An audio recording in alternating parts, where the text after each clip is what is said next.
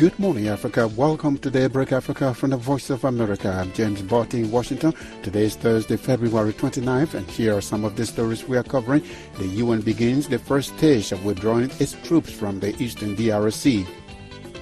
The flags of the United Nations and Pakistan were lowered, symbolizing the end of the mission of the soldiers. Then the flag of the Democratic Republic of Congo was raised. Nigeria's Labour Congress suspends the second day of its two-day nationwide protest. A Guinea Appeals Court releases journalist Sekou Pendessa from detention. Chad announces May 6 as the date for presidential election. Ghana's parliament Wednesday passes the bill criminalizing LGBTQ practice and identity in the country. The bill is the promotion of Ghanaian family values and human rights. The values of respect for your elders, the value of what a family is, the father, a mother, and their children. And South Sudan blames Sudan War for inflation in South Sudan. Those story plus our Black History Month presentation are coming up on Daybreak Africa.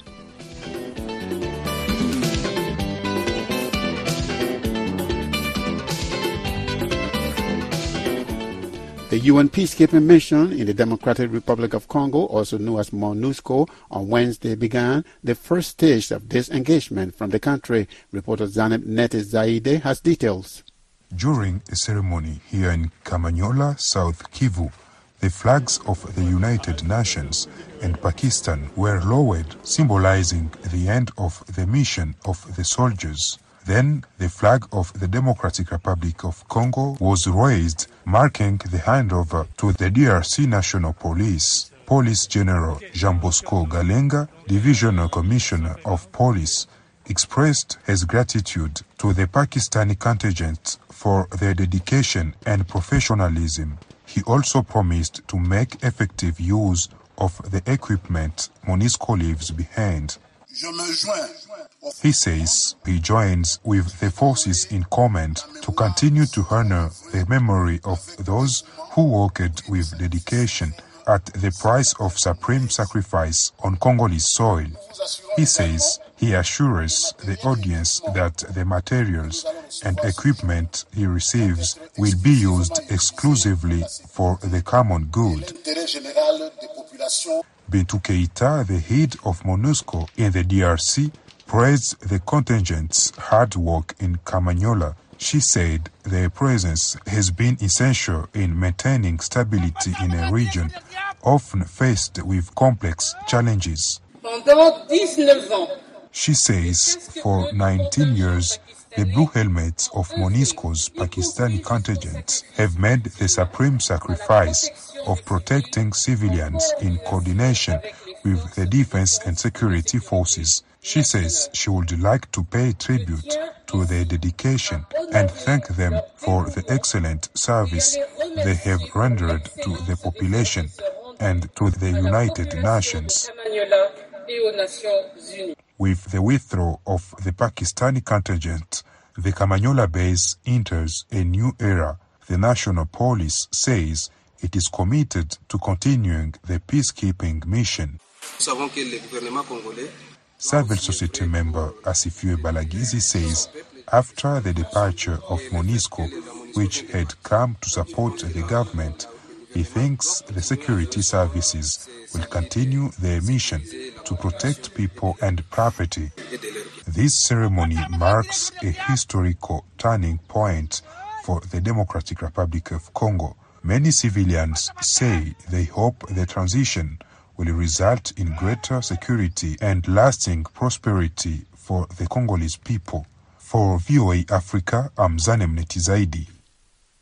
The Parliament of Ghana on Wednesday passed a bill criminalizing same-sex relations in the country.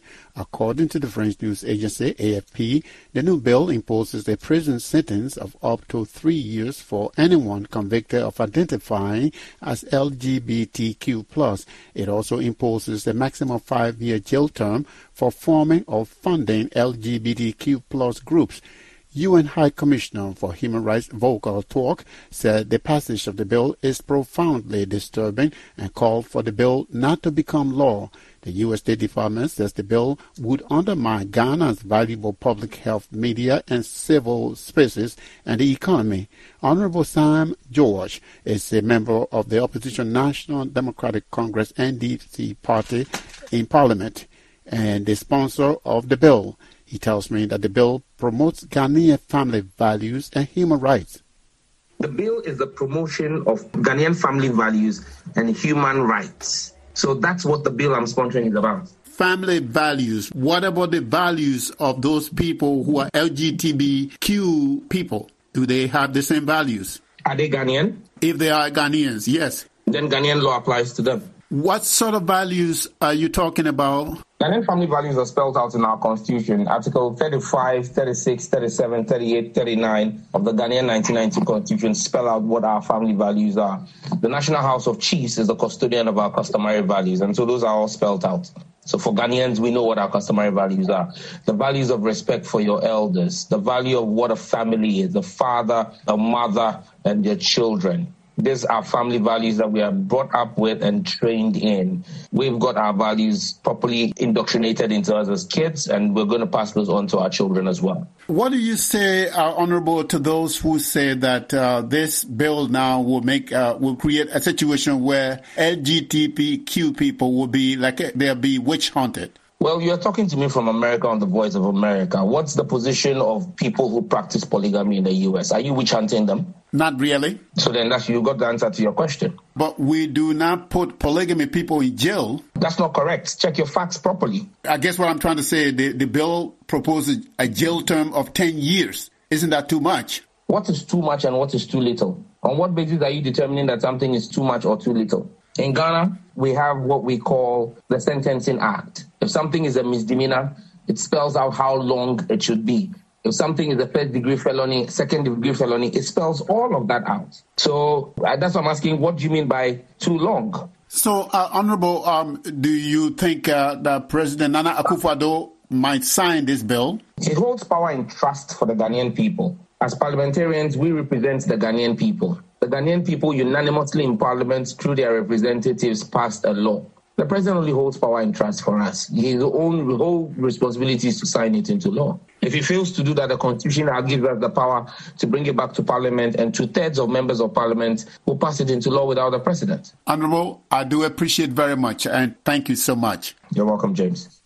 Honorable Sam George is a member of the opposition National Democratic Congress, the NDC party in Parliament, and the leader and the lead sponsor of the Ghana LGBTQ bill. He was speaking with us from the Ghanaian capital, Accra. The Nigeria Labour Congress has suspended the second day of its two-day nationwide protest called for Tuesday and Wednesday. The protest was intended to force the government to act on the high cost of living, general insecurity, and the devaluation of the Naira. Benson Upa is the head of information and public affairs at the Nigeria Labour Congress. He tells me the first day of the protest was an overwhelming success and that the ultimatum for the government to implement certain demands remains in place. We decided that today, instead of doing a road show, we were going to do a show within the confines of our facilities across the country. So we held press conferences on the same issues across the 36 states and FCT, that's the Federal Capital Territory here in Abuja, to, one, make our observations known about our experience in the course of our road show yesterday, the behavior of the agents of the state, and our expectations from the government. So you said that you have achieved overwhelming success. What did you achieve from Tuesday's strike? First, we came out in our numbers in spite of the opposition from the government, from the security agencies, say we should not do it.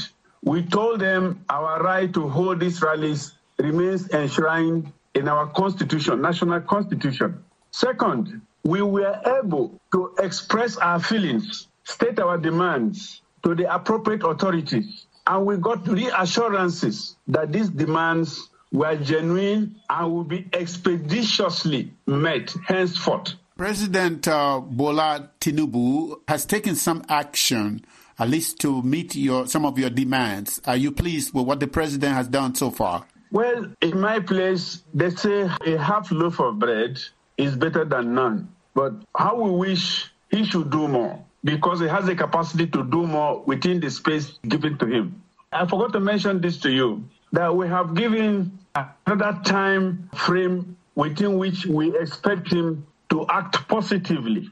At the end of that timeline that we have given, we would reconvene and take a decision on the next line of action. This time, I do not want to preempt anything, though it's not likely to be a protest. There are some in the parliament who are suggesting the president should hand, cash to citizens. Did you hear that? Would that be okay? Yeah, those are handouts. What the Americans call the dole. That could help, but that is only for a limited time. We would want decisions that stimulate production, that are capable of bringing down the current inflationary spiral, and to also moderate this insane exchange rate. It is unpardonable.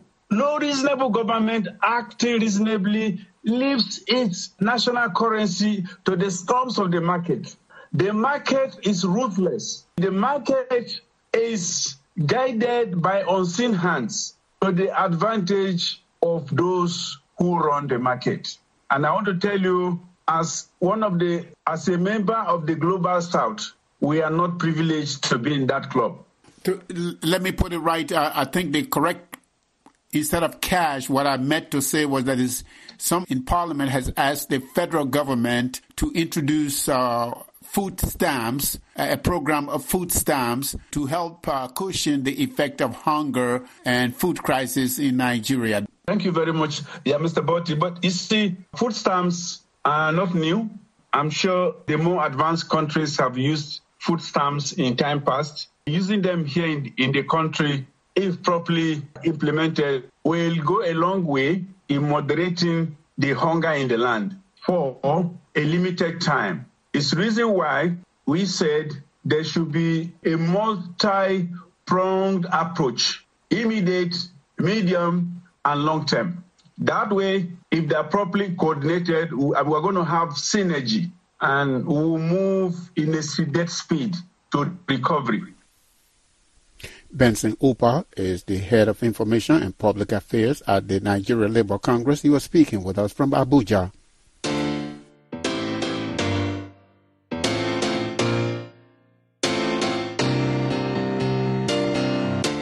You're listening to Daybreak Africa on the Voice of America. I'm James Botti in Washington. Today is Thursday, February 29th. For more Africa news and features, visit our website at voaafrica.com. Connect with us on all social media platforms. We are on Facebook, Twitter, and Instagram.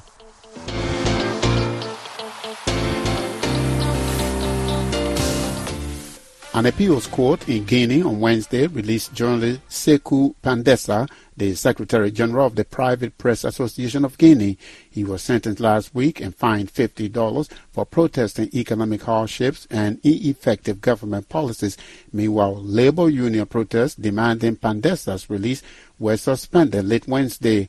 Daouda Mohamed Kamara is editor-in-chief at Espace FM. He tells me that Pendessa told his colleagues following his release to keep the pressure on the military junta until there is freedom of the press.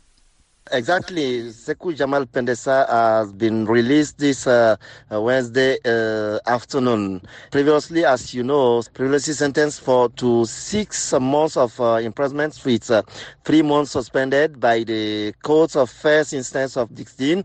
Sekou Pendessa was sentenced to the time served in the prison, 1 month and 10 days. The Court of Call released Sekou Pendessa today. Have you been able to speak to Mr. Pendessa following his release, or did he make any statement Yes, of course, a short statement as soon as he was released by the appeal courts. He just called his colleagues and comrades to stay on a struggle until the internet and the media has been freed, because the negotiation is going to take place now, because what was asked by his colleagues is, the unconditional release of Pendessa was the prerequisite for their participation in any dialogue. And since this has been achieved, I believe that the discussion will now focus on other points, such as the reduction of the price of consumer goods, respect for the memorandum of understanding signed in 2002 and 2003, among others. The protesters have been demanding the release of Mr. Pendessa. So do you think now the protest will go away now that he has been released? Yes, as soon as Sekou Pendessa is released, and the movements are called to suspend the strike, because that was the demand, and the demand has been satisfied now. They are called to suspend all activities and see when the government is going to call them to get up in dialogue to see about the other points of verifications. And now what they are saying, everything is suspended now. The strike is suspended, and they are listening now to the government because, as you know, the new Prime Minister was nominated yesterday. What about the restrictions on the internet in Guinea? Have those restrictions been lifted? As for the internet, the medias, we are still on the same situation. There's no amelioration yet. The medias are also always blocked in Canal Plus and Star Times. Also, the sign of radios, let's say Espace, Evasion, Joma, other amongs. Dawuda Mohamed Kamara is the editor-in-chief at Espace FM. He was speaking with us from the Guinean capital, Conakry.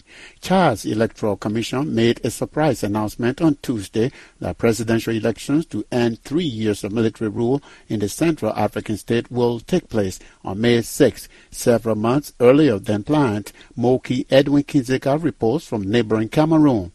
Chad's National Elections Management Body says presidential elections will be held May 6. It said the elections will mark a return to constitutional order and the end of General Mahamat Idriss Déby's transitional period, now in its third year. The 37-year-old became leader of Chad's Transitional Military Council in April 2021 after his father Idriss Déby Itno died while fighting northern rebels. The rebels said they wanted to end the older Déby's 31-year rule. The younger Déby took over from his father and promised to head an 18-month transitional council, but in October of 2022, he dissolved the council and declared himself interim president. It is not yet known how many candidates will run in the May 6 polls, but last month, Chad's former ruling Patriotic Salvation Movement, or MPS party, said that Mahamat Idriss Déby will be the party's nominee. A group of Chadian opposition leaders met Monday, a day before the election's date was disclosed, to select a candidate. They too declared to support President Déby. Takilai Ndolasem, the president of the Popular Front for the Liberation of Chad, took part in Monday's meeting and spoke to VOA from N'Djamena in a telephone interview. Ndolasem says 127 opposition leaders who attended Monday's meeting in N'Djamena decided to convene another meeting Friday because many other opposition leaders have indicated that they want to join the coalition that supports Déby as a presidential candidate. He says Déby has maintained the peace in Chad by disarming rebel groups and providing basic needs, including water, education, food, and sources of livelihoods to millions of suffering civilians in a majority of Chad's towns and villages. Not all opposition leaders are supporting Déby. Gilbert Ratu Baka, the president of the Opposition Artisans for a New Chad, or ARNT, has also declared that he will run in the May 6 elections. Barker said he is surprised that the elections body scheduled the polls for May 6 when Deby had said earlier they would be in October, shortly before the mandate of the transitional government ends on October 10. Mokich Edwin Kinzuka, VOA News, Cameroon. South Sudanese officials say the country is facing huge economic obstacles, which they blame on the war in Sudan. Most of the national revenue comes from crude oil, but it has not been enough to counter soaring commodity prices. As Dennis Logonyi reports from Juba, the government has recently resorted to other revenue streams. Minister of Information and Telecommunications Michael Makwei-Lwes says the government is unable to execute the 2023-2024 fiscal year budget due to problems with selling the country's oil, which include the fighting in Sudan. The war in the sisterly neighbor, the Sudan, has greatly impacted on the economic situation in South Sudan, which relies mainly on oil production. The oil wells that were waterlogged by heavy flood over the past rainy seasons are still unrecovered, and the oil sector has not been able to increase production. Now the pipeline taking our crude to Port Sudan has experienced gelling process in numbers 1 and 5 stations, making it difficult for the crude oil to reach export market, that is to reach Port Sudan. Even if the crude were to reach Port Sudan, it would still not be possible to ship it for sale due to the threat of blockade of shipping in the Red Sea. Makwei acknowledges that the skyrocketing prices of goods has caused a lot of suffering for South Sudanese, but says the government is working to turn around the economy. Makwei says these moves will enable the government to meet its obligations, including paying the salaries of civil servants who have not been paid in months. The financial crisis causing extreme suffering in the country likely originate from poor fiscal performance due to lack of revenue diversification and dependence on oil proceeds. To resolve this fiscal crisis, the government is taking proactive measures to mobilize resources through streamlining collection, consolidating government finances, implementing public finance management reforms, and diversifying the economy. Adich Garang, the governor of the central bank, says the Bank of South Sudan is working to stabilize the market by instituting a restrictive monetary policy. The government has other alternative sources of revenue, and that is the non-oil revenue. At the moment, I can submit that your government is working day and night to increase non-oil revenue. We have to double our effort as the bank to ensure that Numile branch can become operational soon. And so what I can say today is that once the central bank branch operates in Numile, it's going to be easy. South Sudan depends on oil for 98% of the government's annual operating budget and 80% of its gross domestic product. Last week, South Sudan crude oil sold for $76.57 a barrel. For VOA News, I'm Dennis Logonyi reporting from Juba.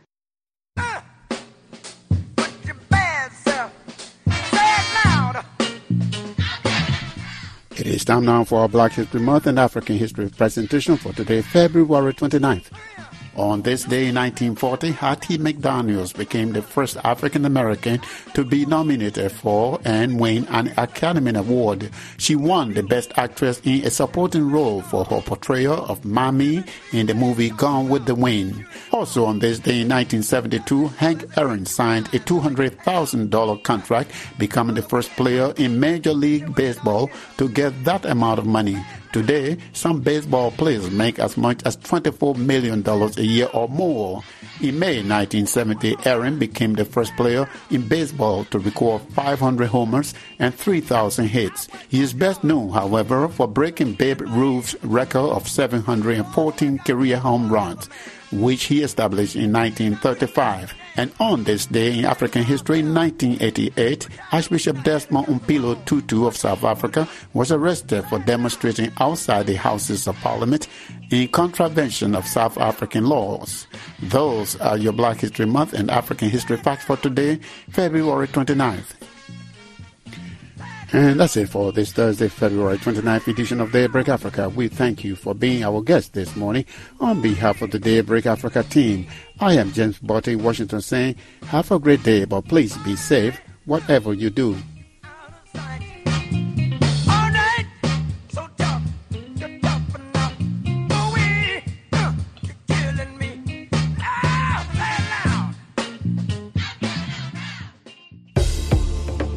According to some experts, to be truly healthy requires taking care of your physical, mental, spiritual, and social needs.